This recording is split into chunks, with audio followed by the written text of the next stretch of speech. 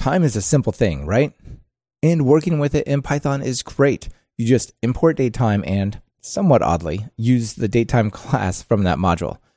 Oh, except there are times with time zones and times without time zones. And why is there a total seconds, but no total minutes, total hours, or total days on time delta? How about computing the number of weeks in a time span? What if you wanted to iterate over the next 21 workdays, skipping weekends? All right, we'd better talk about time in Python. Good thing Paul Gansel is here. He's a core developer who controls time in CPython. This is Talk Python to Me, episode 271, recorded June 18th, 2020.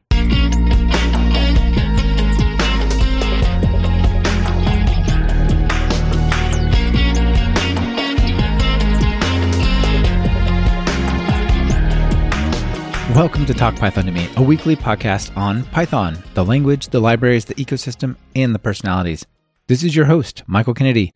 Follow me on Twitter where I'm at mkennedy. Keep up with the show and listen to past episodes at talkpython.fm, and follow the show on Twitter via @talkpython. This episode is brought to you by Brilliant.org and us with our online courses over at Talk Python Training. Speaking of Talk Python Training, have you been thinking about taking one of our courses? We're participating in the latest Humble Bundle deal for Python developers, along with a bunch of other great educators and tool developers. Until July 22nd, you can get $1,400 worth of Python goodies, including 3 of our popular courses for just $25. Yeah, Humble Bundles are crazy. That's $25 for our 3 courses and all those other things combined. Just visit talkpython.fm/humble2020. That's talkpython.fm/humble2020 altogether before July 22nd to take advantage of this offer. Now, let's get to that interview. Paul, welcome to Talk Python to Me. Glad to be here. Yeah, it's great to have you here. Really excited to talk about the meaning of time and all of that. Time is really tricky, actually. Time's one of those things that seems really obvious and simple until it's not. And then until you start working with it and you're like, oh, actually that code's running on the server, and that server we forgot, we didn't set the time zone to actually where it is. So maybe it's UTC, maybe it's where the server's located or where our office is. And all of a sudden you find yourself juggling all these things. And especially if you're building anything that has to do with calendars or stuff like that, that's going to be a real adventure. Yeah, well, I will say that I did not set out to become like the datetime guy, but I think that kind of complexity, like the natural complexity of the subject it's either drawn me in, or what's the word for when something gets you stuck, like in a quagmire or like a Venus flytrap or something. It's enticed you in, and now it's got you trapped in its world. Yeah, it certainly seems like a one-way function, like something barbed where you can move in one direction but not in the other direction. Yeah, for sure. Well, it's really great that you're working on it. And just for the listeners, so you're a Python core developer working on basically times, date times, time spans, that kind of stuff in Python. Yeah, I think I originally got into it with working on datetime. So I've been maintaining that for about now it's like 6 years. And, datetime has a lot of little minor extensions. And then when PEP 495 came around, the core developers showed up in datetime and said, hey, we kind of used your library as a prototype for how this could work. So maybe you want to actually implement PEP 495. And then I did that. And then I had a relationship with the core developers. And then I just kind of stuck around and started doing more stuff. And eventually, it's one of those things like you never set out to do it. And I don't even have a job that's particularly datetime heavy. It's just like if you start monitoring the issue tracker for something like dateutil or even CPython, and then specifically just focusing on any one thing, like you'll just learn a stupidly large amount about edge cases and how everything works. I can see how that happens. And it's definitely one of those things that pulls you in. Before we dive too much into all of that, though, let's start with your story. How did you get into programming in Python? I knew this question was coming, and I was sort of dreading trying to answer it because I feel like every time someone asks me how I started programming, I give them a slightly different answer because I've had quite a bit of false starts. Like I had when I was a kid, they taught us BASIC, and I sort of remembered enough of that. And then, so I didn't go to high school, but when I was sort of in place of high school, going to like a homeschooling center every once in a while. I guess I shouldn't say every once in a while. I was regularly going to a homeschooling center. I started learning C++. And then weirdly, my friend became close friends with someone who was what they call the wizard on a MOO, which is a MUD, but object oriented. and MUD stands for multi-user dungeon, I think. I don't know if the young people listening these days will know what a MUD was, but man, MUDs were super fun back in the early days. Yeah. See if you can describe a MUD to people listening who have never played it. Yeah, so a MUD is a text-based game that you would like connect to via like Telnet or something. It's kind of like Zork or some sort of, if you don't know what a MUD is, you probably don't know what Zork is either. But, like it's a text-based game where they describe, it'll say, like, oh, you're in a room, you can go north or south, and you'll go north, you'll pick up an object or something. So it's like kind of a fantasy game or a Dungeons and Dragons type thing where it's all text-based. And then you can also talk to other people there. Yeah, and there's usually potentially hundreds of people all running around. They might be in these rooms, and you can have battles, you can go on quests. One of the hallmarks, I think, is it's not super obvious what you can do. It's not like, well, here are my 5 commands. You kind of have to interrogate the game with words to figure out, like, oh, there's actually a rock and I could move the rock. I didn't know that, but now that kind of stuff. What I liked about it was as great as graphics are on games these days, it really just leveraged your imagination. And yet there were other people there and stuff. I thought it was pretty cool. Yeah. Well, so I actually got into that stuff like after the heyday of MUDs, like when there was like not that many people in there. It was just my friend had this was running. It was basically a chat server that you could just build whatever room you wanted. And then like you could just directly program stuff. And it was interesting because when you would actually play MUD games in, say, the early 2000s or something, a decent fraction of the people, or like a much higher fraction of the people than you would think, than you would meet in your daily life, were blind, because that was like the game was all textual. And so it was one of those things where, you're not really going to appreciate World of Warcraft or something, but you could go on a MUD or something and then it just describes everything in the room and all that kind of stuff. So it was really interesting to see when like a decent fraction of the users are, just interacting with computers in a completely different way. You see some interesting stuff. If I think about this too much, I'm going to stop being the daytime guy and I'm going to just take up a second career as the accessibility guy. Yeah, for sure. Well, it is super interesting. I hadn't really put that together, but of course, because it's pure text, you can have a screen reader. And like once you have the screen reader, it's pretty much on par with everyone else's experience. That's super cool. A cool bit of nostalgia there. So you got into this Moo. Somehow that led you into programming. Yeah, so it was a programmable Moo. So that was like you could do object-oriented programming. So I was just doing little Moo scripting stuff. And then later I took up TickleTK. I had this job that I had these very long shifts and nothing to do. It was just kind of sitting around doing nothing, and I could play on the computer. So I bought a laptop and just programmed a Notepad clone. Then I went off to grad school, did a lot of MATLAB and some C programming.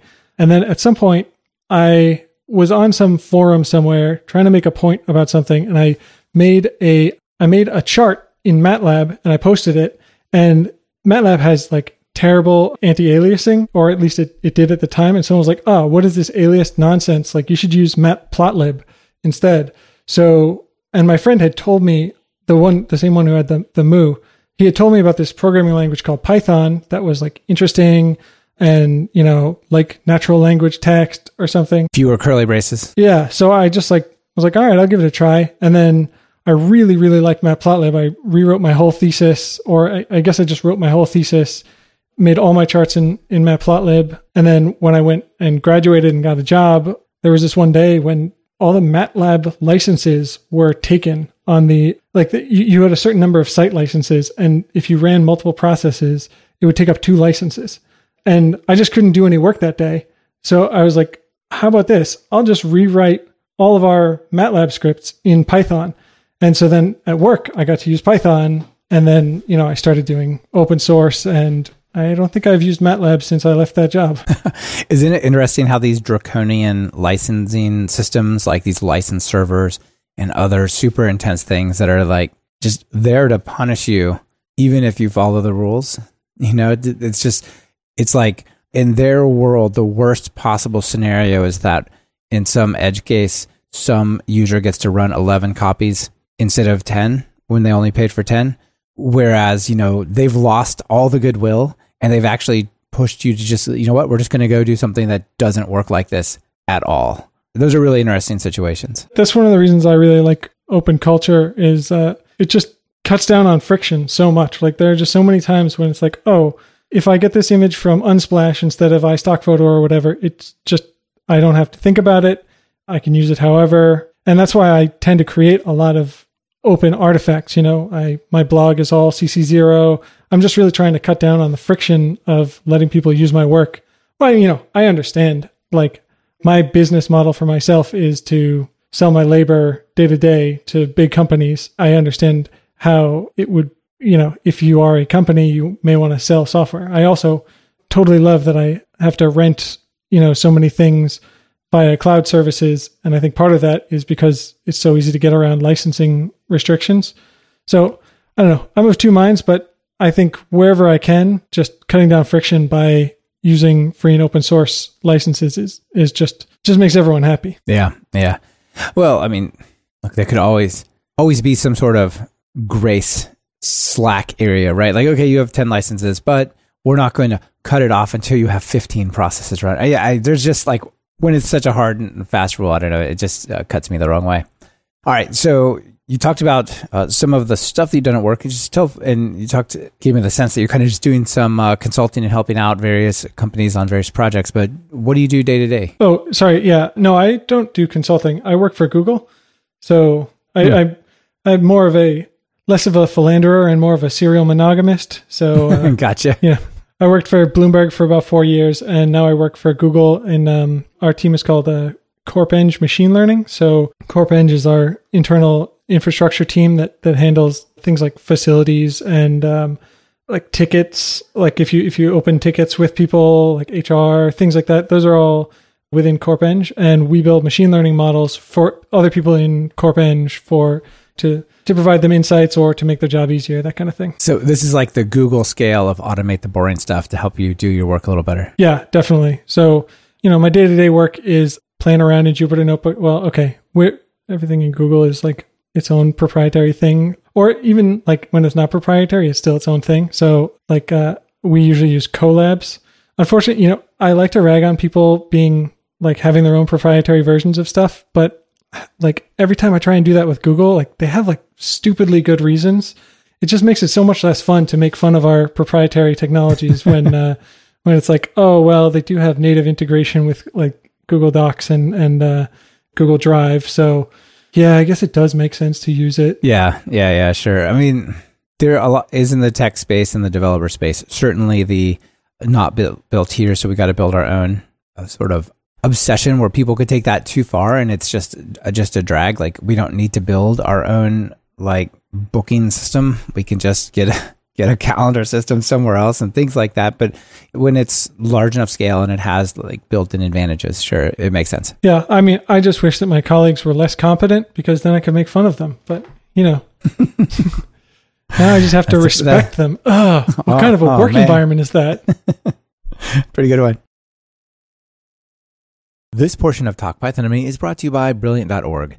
Brilliant has digestible courses in topics from the basics of scientific thinking all the way up to high-end science like quantum computing.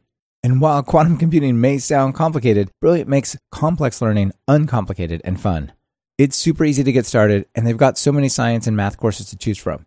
I recently used Brilliant to get into rocket science for an upcoming episode, and it was a blast. The interactive courses are presented in a clean and accessible way, and you could go from knowing nothing about a topic to having a deep understanding. Put your spare time to good use and hugely improve your critical thinking skills. Go to talkpython.fm/brilliant and sign up for free. The first 200 people that use that link get 20% off the premium subscription. That's talkpython.fm/brilliant, or just click the link in the show notes. All right, let's talk about time. Every programming language has to deal with dates and times, and they all have their own way of doing it. And I would say Python's is pretty solid, right? It's got a pretty good system there. So there's a couple of interesting things, I guess, about time. One is it only goes back so far in computer time, right? If you're talking in ticks or things like that. So I don't know. What do you think about the datetime story in Python? Now that you're down in it. I'm actually a big fan. I may not have a great breadth of experience outside of Python, but I think, the more I've learned about Python datetime, the more I understand the choices that were made. Like one of the biggest issues with datetimes is that you'll often see people like, oh, I can't believe datetimes are so terrible in Python because of XYZ. Like, why isn't every datetime UTC by default? Like, why is it some other naive thing, or like, why do I have to attach a different time zone to this or that? And the issue is that there are multiple camps of people who have equally strong, it should just be this way opinions, but in opposite directions.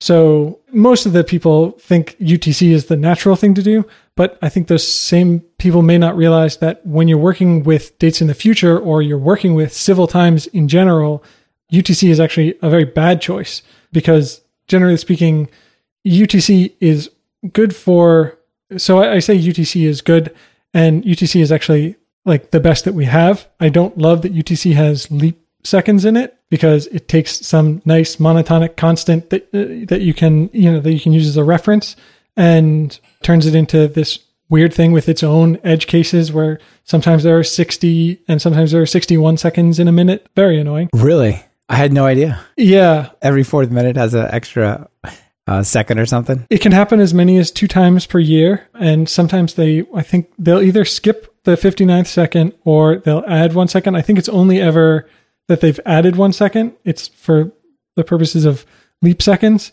Leap seconds are, I think, useful for some things like astronavigation or something, but they're incredibly important for astronomers. I have no idea why they're built into the foundations of civil time. A regular human does not need to know to the second when the sun is going to be overhead in Greenwich. Right. Maybe it makes more sense to have like an astro time that takes those like peculiarities into account, right? Astronomy has its own whole big long set of ways of doing timekeeping. Like they have sidereal times and solar time, and I think they usually use the Julian calendar going backwards.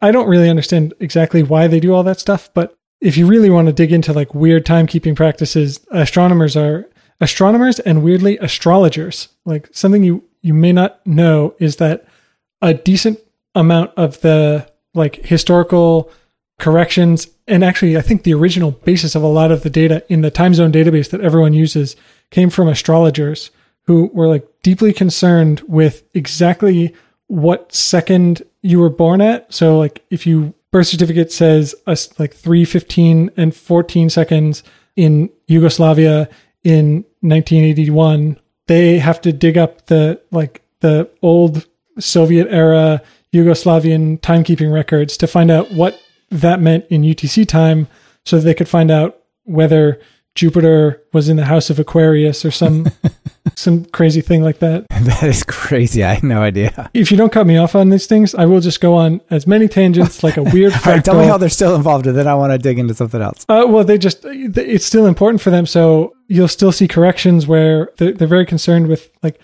times before 1970, because the record keeping is a little shoddier. And so the time zone database, basically they say anything after 1970, we try and keep it as accurate as possible. Before, it's best effort. So you'll still see people making sure they're like, oh, well, exactly how did the clocks move on the ground at this time?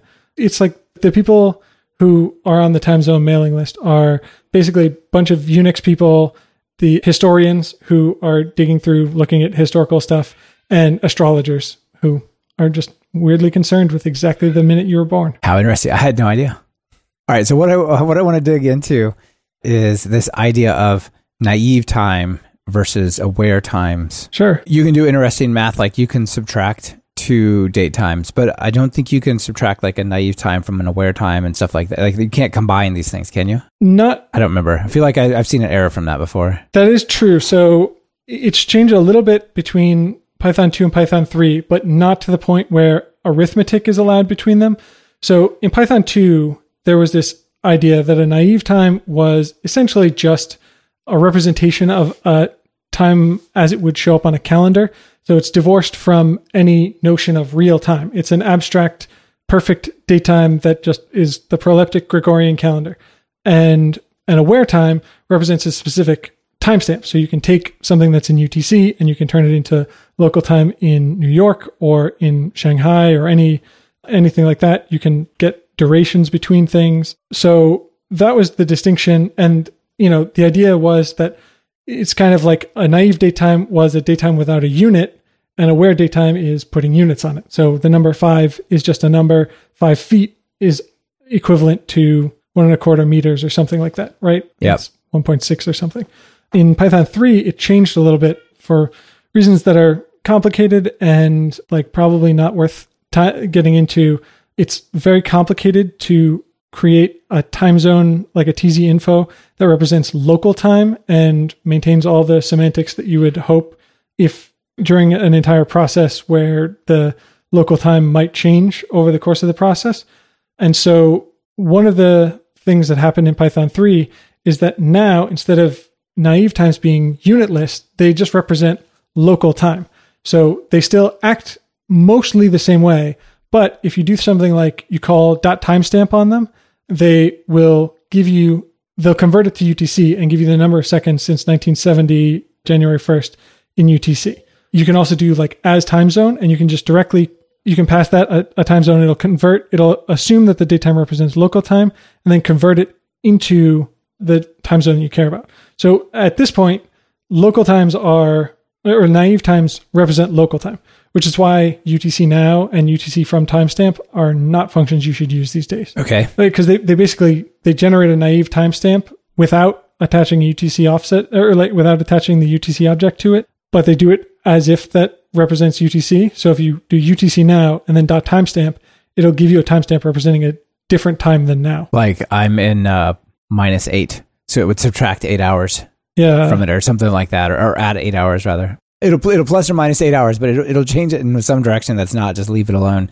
It was UTC now, so it is that time, right? Yeah, exactly. Okay, interesting. Yeah, I always feel like daytime seems so straightforward until you get into here, and then it's just like fraught with edge cases. You're like, wait a minute, what?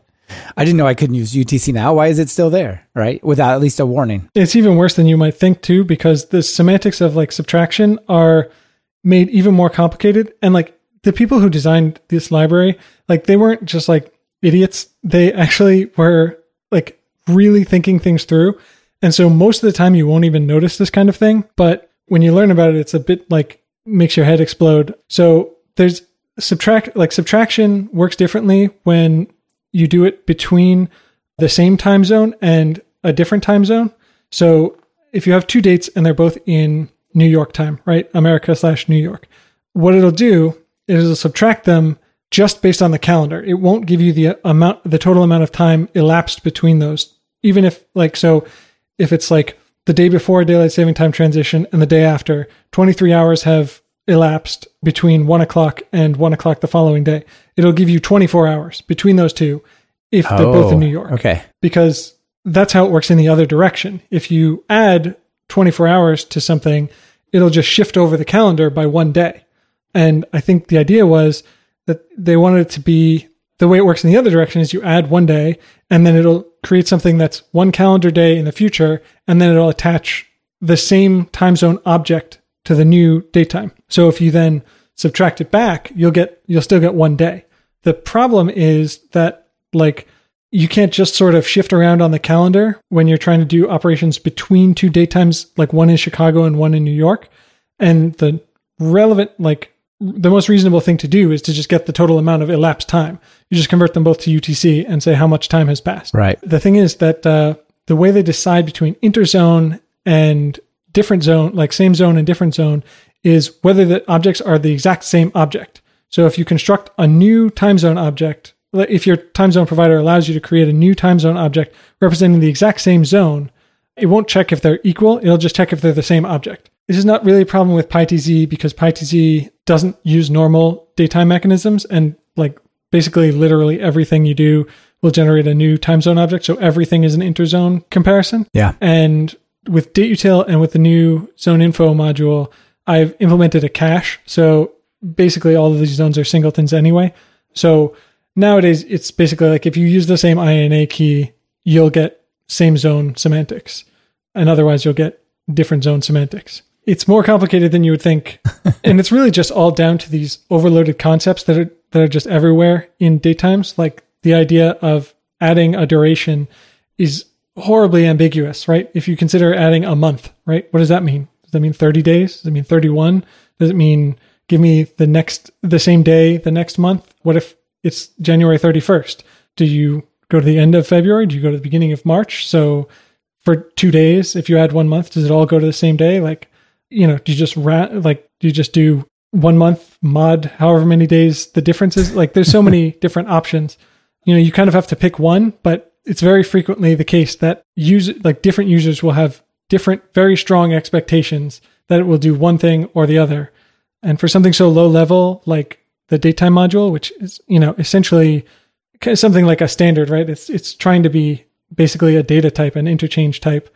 You just have to make choices that are hopefully going to be useful for the greatest number of people. Yeah, well, it makes a lot of sense, but man, there are more and more edge cases. The more we talk, I'm like, yeah, that's tricky. And you think about, so if I was in Indiana, for example, like certain places in the United States have different rules about following things like daylight savings, right? So Arizona, Indiana, a couple others, but I pick on Indiana because they've got a county by county system. So depending on which county you live in, like here, actually, let me just read this bit from Wikipedia just so people know what I'm talking about. It says, most portions of the state that were in the Eastern time zone do not observe DTS, daylight savings. However, Floyd, Clark, and Harrison counties, which are near Louisville, Kentucky, and Ohio, and Dearborn counties, which are near Cincinnati and Ohio, unofficially observe it because of their proximity to these cities, which do observe it. So if I have like 2 date times, one in that county or not in that county, right? It's in different time zones in different parts of the year based on like region. Like, what do you even do there? Well, in the time zone database, the INA time zone database, it's also sometimes called the Olson database. What they have is that, it's one of the reasons why names like US/Eastern and US/Pacific are actually deprecated. The way those keys work is that they usually go with a region / the largest city in the region that has continuously used the same rules since 1970. So America/New York is the same one that you use in like New Virginia York, or something. as in Boston, or in Virginia, anything like that. If Massachusetts switches over to being part of Atlantic Standard Time, then there will be a new zone created called like America/Boston, and it'll cover Massachusetts going back all the way to 1970. In Indiana, they have their own like sub key. So they have like America/Indiana/Indianapolis, and then like 5 different states there. I think Mountain Time has a couple things like that as well. Like Denver and Phoenix are handled separately. I see. So you have to be very precise about your time zone info passed over, but then it'll actually take care of that. Yeah, it definitely handles that in terms of historical times. Like this gets to an issue that it's another one of these overloaded concepts, which is like when we talk about a date time, for some people, like if you're looking at server logs, people are like, why would you not just use UTC all the time? It's unambiguous. Yeah. But those people are not implementing, say, a scheduling service, right? Where, like you and I schedule to meet at a specific time to record this podcast. Right. If someone had changed daylight saving time, like if between the point where I scheduled it and today, the United States said, we're in so many crises right now that we're just going to like switch off daylight saving time. I don't know why politicians love messing with time at the last minute, but they absolutely do. If someone had done that, then we would still want to meet at 4:00 because relative to my work schedule and your work schedule and everyone's school schedules, that's still the right time for us to meet. But the mapping between 4:00 and UTC will have changed. So what that means is like, if we had recorded that as saying, okay, this is going to be, as a daytime guy, I should always be embarrassed by this, but I can never do any daylight saving time calculations in my head. Hey, we have computers for this stuff. Come on. Yeah. It's like 8:00 UTC is when this recording is going to happen. If all of a sudden the mapping between 4:00 and 8:00 changes, you and I will be very unhappy that they stored it in UTC and then converted it before showing it to people. So when you're dealing with, the distinction I usually make is timestamps versus civil times. So a civil time is like when you actually care what the clock on the wall says, then you should use a civil time, which is you store exactly what the clock on the wall says, and then the time zone you stored it in, America, New York, something like that. Right. This is to get back to this point about what you do, like how you store it. Right now, there's no way to solve exactly that problem, or there's not a great way to solve exactly that problem, because what you really care about is like a little hard to pin down because, I'm in New York, you're in Portland, right? Yeah. So, if one of us changes our time zone, if our relative time zones change, New York changes its time zone offset, but Portland doesn't. Which, the meeting is with two people. Which one controls? Which one matters? Or like, right. I said it's America, Do you New York, reorient it based on like the current understanding of time in New York and then break Portland, or do you stick with Portland and now you're out of sync? I think the best you can do is you pick an INA zone and you just store it that way. Usually that won't be a major problem. If you're like super belt and suspenders, like storing a user's location, you say like, where is this meeting, or like, where's the rules that you care about? And then you'd have to find a library that maps locations to time zones as a function of time, and then just make sure that that library is kept up to date. That should sort of sort you out. But I think the best you can do is to monitor the time zone mailing list and, just be aware if you see anything that's going to affect you. Yeah. Well, there's definitely a lot of little edge cases, and that's pretty interesting. So another thing that's interesting in the whole time space of Python, and I think is done pretty well, is time deltas, right? And the fact that I can have 2 datetimes and I just subtract them, and that gives me a time delta object, or I can have a datetime and then add or subtract the time delta, and that generate a new datetime that's offset by that. What's weird about time deltas that I should be learning about? Because they seem pretty straightforward. I would like to see them do a little bit more help for people, but this is already pretty good. The biggest thing semantically is an issue that I already alluded to, which is that they're a little overloaded in that sometimes they represent an elapsed amount of time, and most of the time, and usually they're interpreted, when you like apply them to something, they're usually interpreted as a calendrical delta. So it's like, it'll give you, if you add 1 hour to something, if you add 1 hour to like 1:30 right before a standard time to daylight saving time transition, what you'll get is some non-existent time that is right in the middle. Like, it's like a 2:30 that never happened.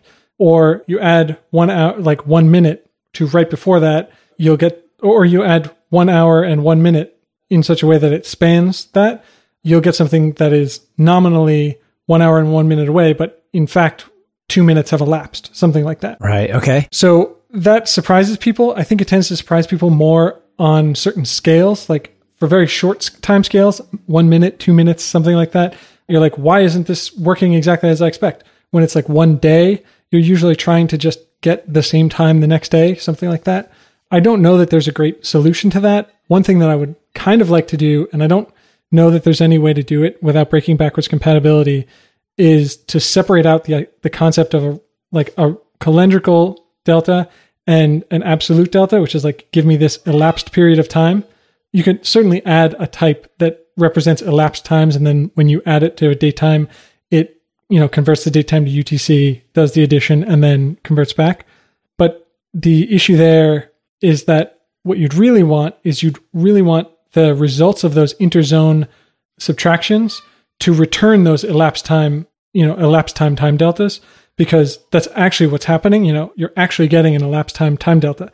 So if you take something that's like something in America, Chicago, minus something in America, New York, you'll get the absolute exact time. And then if you add that to America, New York, and then convert the result back to America, Chicago, you might get a different value than the value that you started with.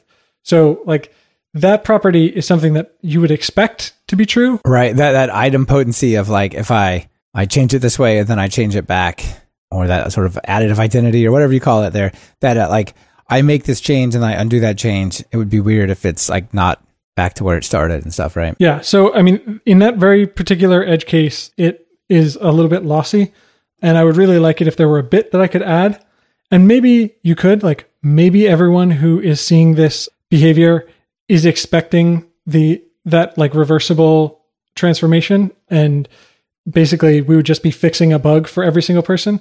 But there may be people, like, you always hate to punish people who figured out the right thing to do and then did it, and then you just like changed what the right thing to do is out from under them. Yeah. Once you've kind of put it in place, then it's really hard to change it, right? I mean, you're kind of stuck. Yeah. I mean, that's the story of my life, but you make slow and steady changes, and you break things only when you absolutely have to. And hopefully you get a reputation for not breaking things just willy-nilly, and people take you seriously when you say, hey, we really want to break all your stuff today. Yeah. Well, I think that's actually one of the reasons that Python is going so strong, right? JavaScript is going strong as well. But the challenge with JavaScript is like, I spent all the time learning Angular, and then they threw away Angular 1 and they rewrote the API and they switched it to TypeScript. So I got to start over. Or, like pick your framework du jour.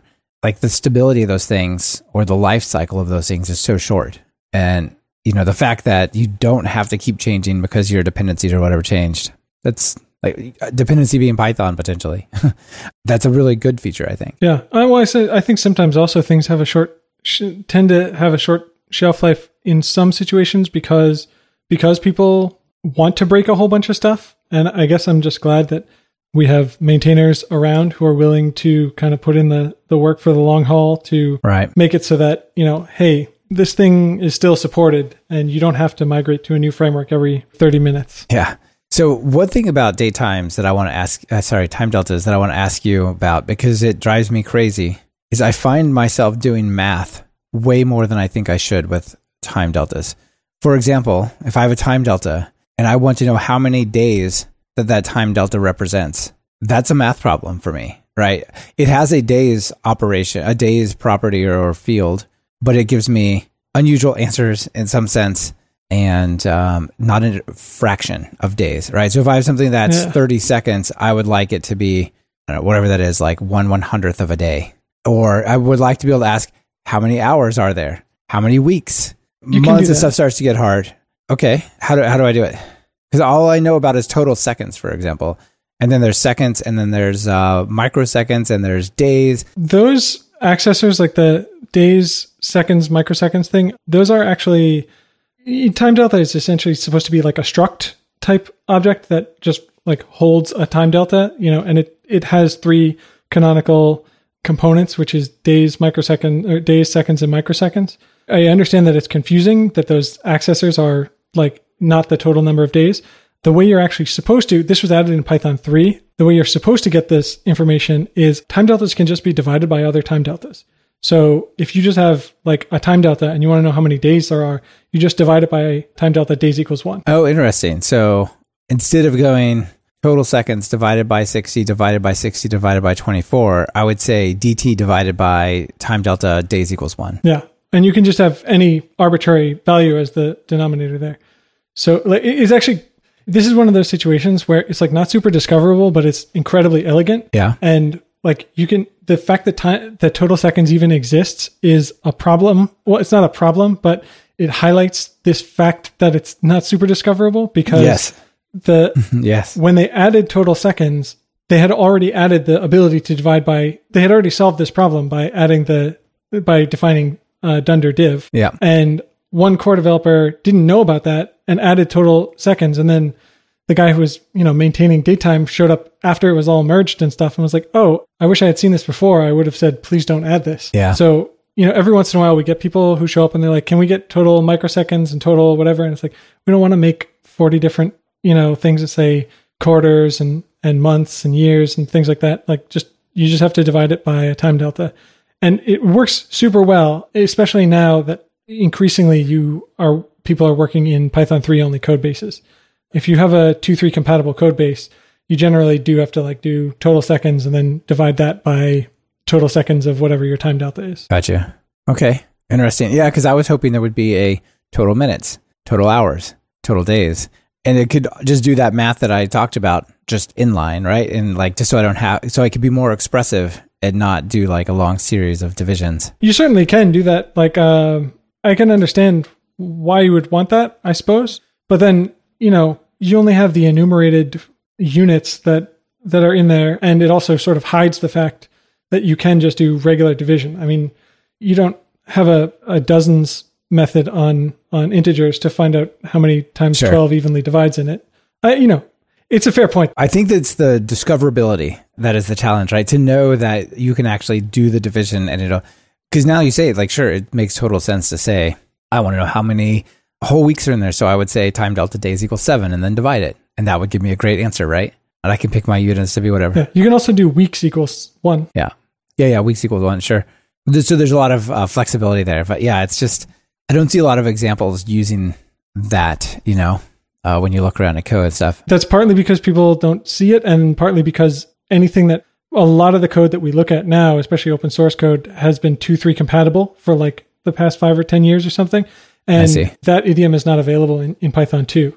So Python 3, when you're Python 3 only, it's kind of like you're starting to see F strings everywhere. Hopefully all the cool kids now are just dividing their time deltas. Well, they will be now that they hear about it on the podcast. So yeah, I thought you were going to say the thing about how the repr and the stir, like the string cast of time deltas, is just absolute trash. Like, I really wish I could fix that. I think it's going to be difficult to do so, but it's like, if you print a time delta that is -1 hour, it tells you 1 day minus 23 hours, or it tells it to you in seconds. Yeah, the internal representation is weird. Like, so if I do that for one that is 1 second long, it's -1 day, 23 hours, 59 minutes, and 59 seconds. If it has like a -1 second or something in it. Yeah, it's, it computes to the same, but it's not very human. Yeah, I would probably do it a different way. I would probably do it as like negative and then abs, like, and the absolute value. I think they're worried about some ambiguity there, but I don't think anyone ever wants what we got. So yeah, you've given like 99.99% of people something they don't want to avoid a tiny bit of possible ambiguity. That's right. Yeah. But what are you going to do? Well, so let's talk a little bit about some of the PEPs here. So you've got PEP 495, and is that one already done? That one's already done and dusted? Yeah. So PEP 495 was implemented for Python 3.6, and that adds the fold attribute. The background of this is that prior to Python 3.6, time zone support was not super great. Basically, whenever you have an offset change where the offset decreases, that means that you are jumping back by an hour or by any amount, and that creates an ambiguity, right? So it's 2:00, and then you jump back 1 hour. Hopefully it's 2:00. I actually found one place I think in Argentina in 1992, their daylight saving time transition happened at midnight on February 29th, because it wasn't bad enough to do it at midnight with that ambiguity. They also had to do it during leap day. Oh my goodness. Yeah. So it's like, anyway, so you do something like that, right? And so instead of it being February 29th or March 1st, it's now February 29th and at 11 p.m. a second time. So the way time zone handling works in datetime is actually quite elegant. The idea is that you attach, because a time zone represents a set of rules for like taking for mapping between absolute times, like time in UTC, and local time, like what time does it say on the clock. So I think the original design intent was that you would have a tzinfo, and the tzinfo has these functions that you can call that give you information about the time zone as a function of the date time. So it's super great. You just write this function that maps your date time to UTC, and you're done. Except that the date time portion is sometimes ambiguous, right? So if it's 1992 and it's 11:30 in Argentina on February 29th, there are 2 different offsets. There's 2 different sets of information that you could apply there. And there's no function that you can write that just takes the naive portion of that date time and gives you the correct offset, because it's ambiguous.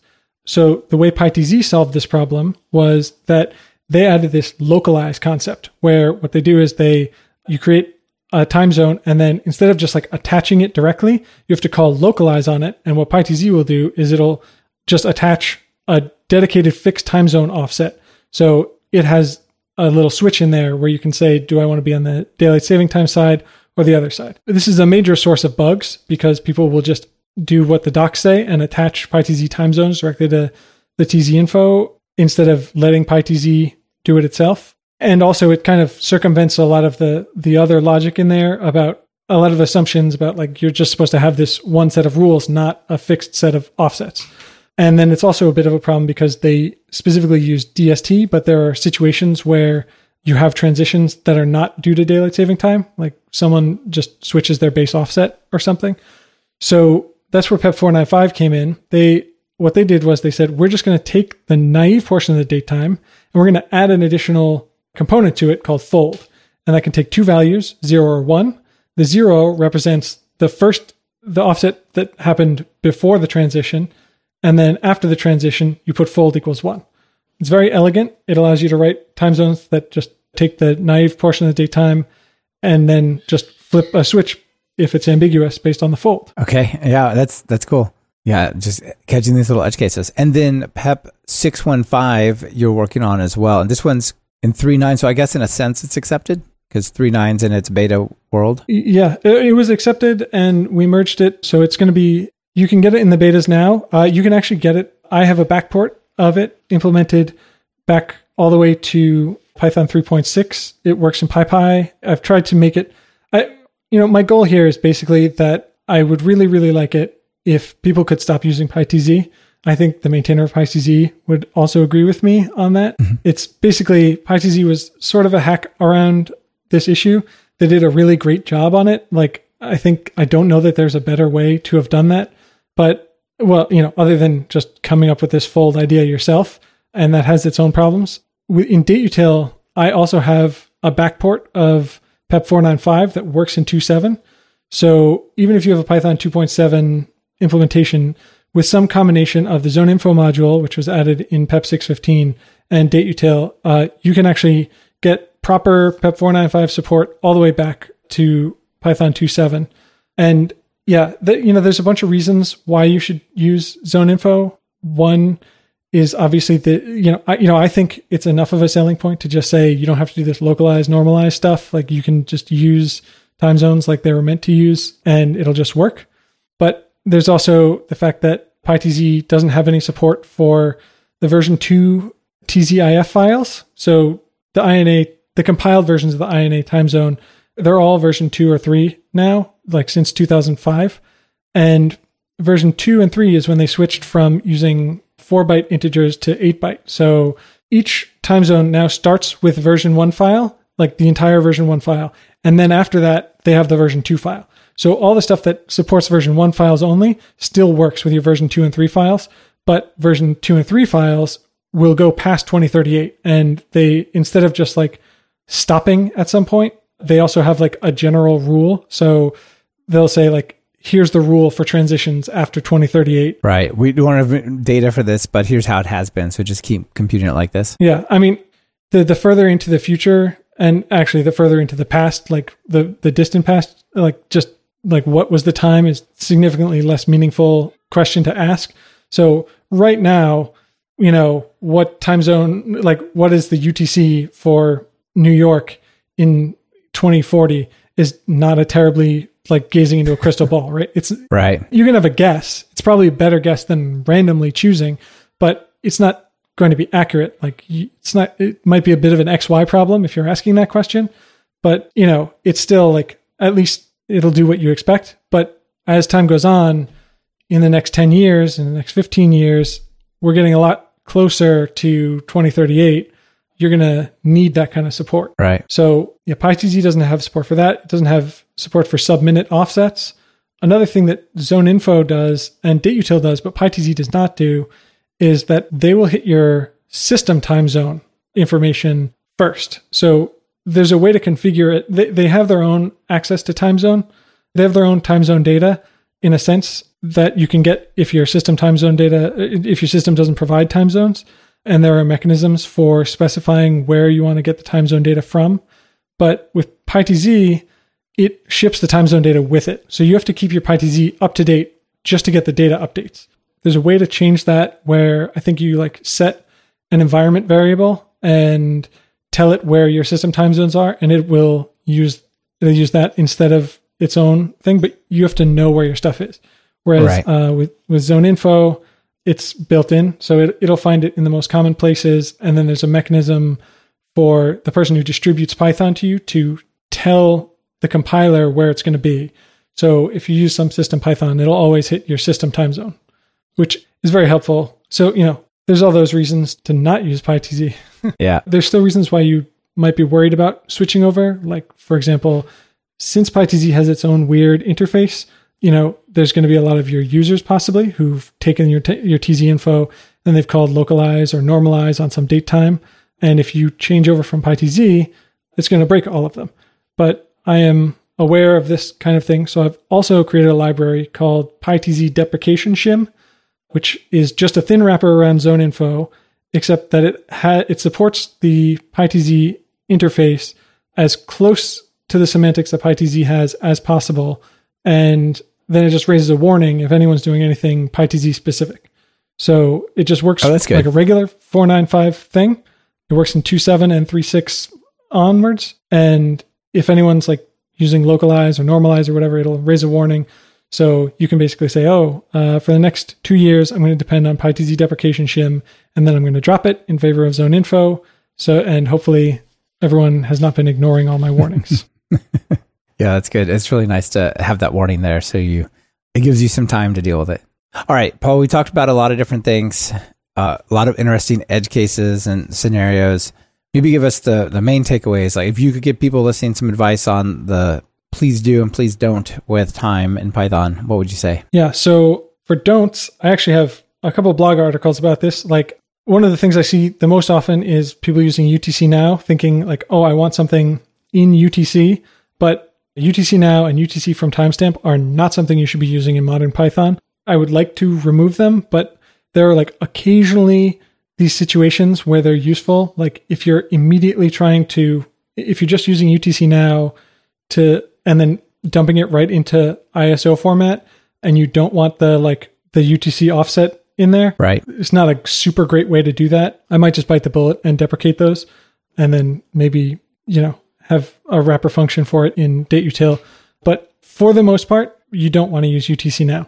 You should use just datetime.now and then pass it the datetime.timezone.utc object, which is just a UTC singleton that's in a standard library. Also, I don't think you should use PyTZ. I think you should take all your PyTZ code and migrate it over to zoneinfo or dateutil and start getting on the PEP 495 bandwagon. And cool. I've got a little migration guide for that. Nice. We can put the links to those in the show notes. Now, I just want to maybe acknowledge a couple of libraries that are on the outside of CPython, but still pretty helpful. And the first one actually is Python-dateutil. That one's yours, right? Yeah, so I didn't write that, but I've been maintaining it for about 6 years. That's got some interesting stuff. Even after PEP 6.15, the time zone module does still have some useful time zones in it. Like it has, I say useful. What I mean is like available time, like different types of time zones that are not in the standard library. So like there's this TZ iCal. If you have time zones in this iCalendar RFC format, dateutil will handle that. And you can also use these POSIX strings. Like if you ever see like EST5 EDT, and then there's a POSIX standard for expressing recurring DST transitions. So it has that and some Windows specific stuff as well. You know what I use it for that I really like is its parse. Its parsing is really good because it seems like it generally just handles time strings, which is great. Yeah. The parser is the part that I like the least, but that's mainly, because I have to maintain it, and it's got so many rules that it's super easy to break. So anytime someone shows me something where it's broken, it's like, I'm really afraid to change anything, because if I do, it'll break someone else's use case that they've been using it for like 10 years. It's also like pretty slow. So it's super useful if you have something that is a datetime and it's in a pretty standard format, and you just want it to chew at it until it finds something that looks like a datetime. But it could be chewing for 200 microseconds. If you have something that's in ISO 8601 format, dateutil also has ISO parse, which will handle anything that's in a valid ISO 8601 format. And then datetime, I think the first thing I added to CPython was from ISO format, which is the inverse of ISO format. So that's cool. That's on datetime. It's got R rule. dateutil also has R rule for recurrence rules, which are very useful. It has relative delta if you want to do time deltas, but include years and months and things like that. And the best one I saved for last is Easter. It just tells you when Easter is. You give it a year, and it's like, this is when Easter is. Oh, that's cool. Yeah, there's a couple of different holidays and stuff that are all over the place that that are tricky, like Hanukkah and stuff. So the two others that come to mind, and I'm sure there's 10 additional libraries that people are out there listening, but this one, I just don't have them off the top of my head. One is called Arrow. Are you familiar at all with Arrow? Yeah. I've contributed to Arrow a couple times. Yeah, it's pretty cool. It's some of the things, I guess, that stand out to me, that caught my attention the most, is that it has humanize. So you can have a time and you say .humanize, it'll say an hour ago. Then you say humanize an hour, the locale is Korean or something, and then you get the Korean statement of an hour ago and so on. And that's pretty easy. Pretty nice. Yeah. I mean, so for stuff like Arrow and Pendulum and Maya and DeLorean and all these things, I've never found a huge amount of use for them, but I'm not like a huge, like, I don't know that I have the exact use cases. I tend to write libraries, and taking on big dependencies is not the easiest thing for me. But I do know that people kind of swear by these libraries. They really like them. So I think that there's certainly something to them. The biggest problem I have with them is that they tend to try and advertise themselves as like drop-in replacements for datetime. And so they then subclass datetime and time delta. Stuff like Pendulum advertises itself as a drop-in replacement, but then it breaks all the stuff that I want to break, so it's not actually a drop-in replacement. You can't even construct it the same way. And they tend to be slow as well. I mean, this is partially because they're not written in C, or not mostly written in C, but, to do simple time delta arithmetic in Pendulum is like 10 times slower than doing the same thing in C. But, if you're not handling a huge number of daytimes, it's probably fine. Yeah. But of course, we don't have human eyes and things like that in the core. I think that those are very useful things. I would love to see a library that is kind of like Pendulum or Arrow, but instead of it being methods on a datetime subclass, it's like just free functions, utility functions. Right. You could pass it built-in items. Yeah. Yeah. I mean, I think that would be faster in a lot of ways. Sometimes people don't care about fast. Yeah. Yeah. Well, if you're building a library, especially if you're building CPython itself, it's a different level of concern.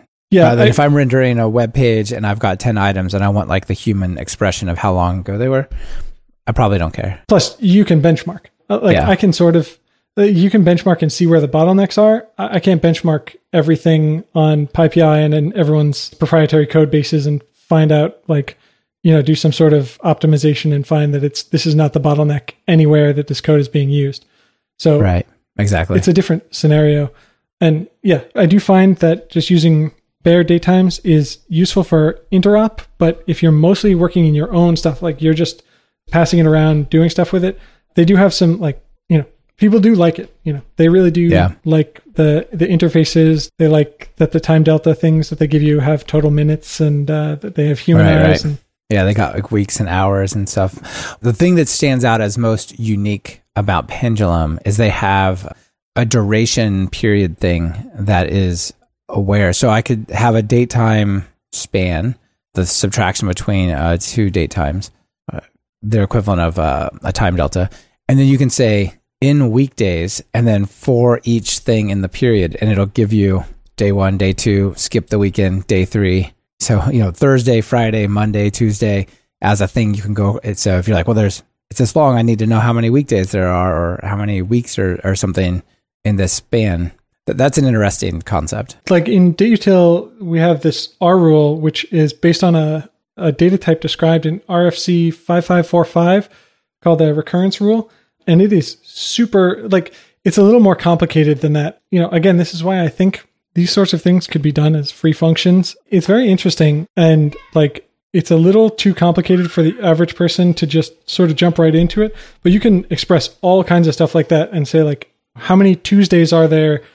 One of the talks I give on dateutil, I think I say how many times did the guy who played Mr. Miyagi, Pat Morita, how many times did his birthday fall on a Tuesday during the Vietnam War? And I have a simple R rule that is standardized. You can cast it to a string and pop it into Google Calendar. And I can just easily do that with an R rule. I say easily, but that's after maintaining an R rule library for years, right? You're a random person. But it does it. I don't know. Yeah, it's like saying you can find that with a regular expression. Yeah. Right. Yeah. It's you can just easily do that with a regular expression. You can easily do that with a regular expression. I will struggle with that regular expression, but it's fine. But it's powerful. It's cool. All right. Well, I think that's probably it for all the time we have. We've run out of time talking about time, but there's been a lot to talk about. It's very interesting. Thanks. So before you go, though, let me ask you the final 2 questions. If you're going to write some Python code, what editor do you use? I usually just dictate that to my secretary, and just kidding. I usually use Vim. I don't feel strongly about it though. So if anyone wants to, don't try and convince me about it, but also don't see that as an attack on your Emacs using ways. I just picked one at random. Sure. Sounds good. And then notable PyPI package? There's one that's really fun, but please don't, if you install it, do it in a virtual environment or something. It's called Break My Python. you pip install it, and then it just makes it so that your Python is broken. Like you don't have to import it to have your Python be broken. You just do pip install break my Python, and if you type Python, it won't work anymore. It'll just break it. That's break dash my dash Python. All right, so that's kind of an anti-recommendation. That's interesting. Very cool. Funny. If you want a real recommendation of something that's like fun and useful to use, is I actually do like pipex. Oh yeah, pipex is cool. I love pipex. Yeah.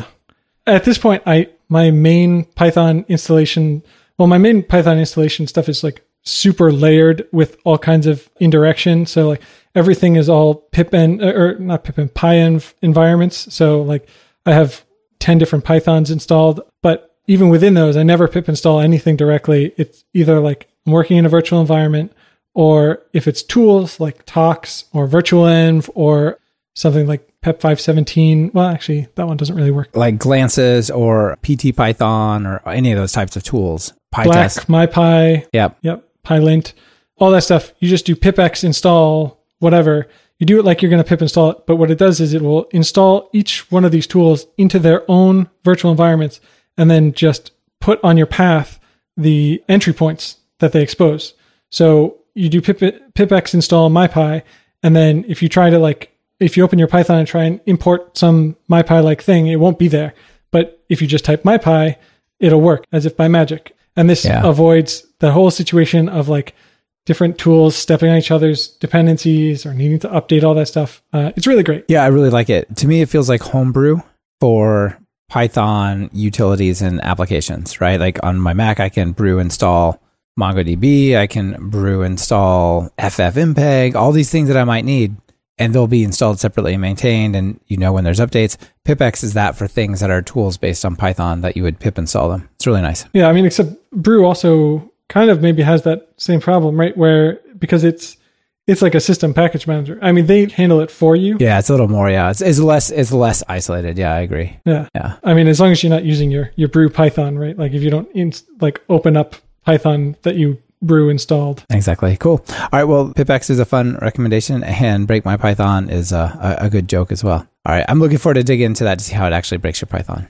All right. Well, thank you for being here. Final call to action. People want to get their time zones and time in order.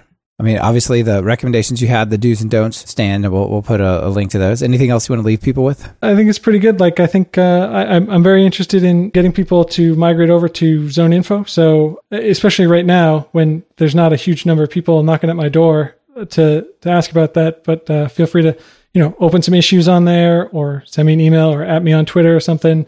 And get out there and, maybe like tweet or Instagram or TikTok or whatever the kids do these days to all your friends about how great PEP 615 is. And hopefully we can get the word out that you don't have to use PyTZ anymore. Yeah, absolutely. Well, thanks for working on all this stuff and handling all these edge cases for people. That way we can mostly ignore them, except for when we can't. Yeah. Yeah, thanks. See you later. All right, bye. This has been another episode of Talk Python to Me. Our guest on this episode was Paul Gansel, and it's been brought to you by Brilliant.org and us over at Talk Python Training. Brilliant.org encourages you to level up your analytical skills and knowledge. Visit talkpython.fm/brilliant and get Brilliant Premium to learn something new every day. Want to level up your Python? If you're just getting started, try my Python Jumpstart by Building 10 Apps course. Or if you're looking for something more advanced, check out our new async course that digs into all the different types of async programming you can do in Python. And of course, if you're interested in more than one of these, be sure to check out our Everything Bundle. It's like a subscription that never expires. Be sure to subscribe to the show. Open your favorite podcatcher and search for Python. We should be right at the top. You can also find the iTunes feed at /iTunes, the Google Play feed at /play, and the direct RSS feed at /RSS on talkpython.fm. This is your host, Michael Kennedy. Thanks so much for listening. I really appreciate it. Now get out there and write some Python code.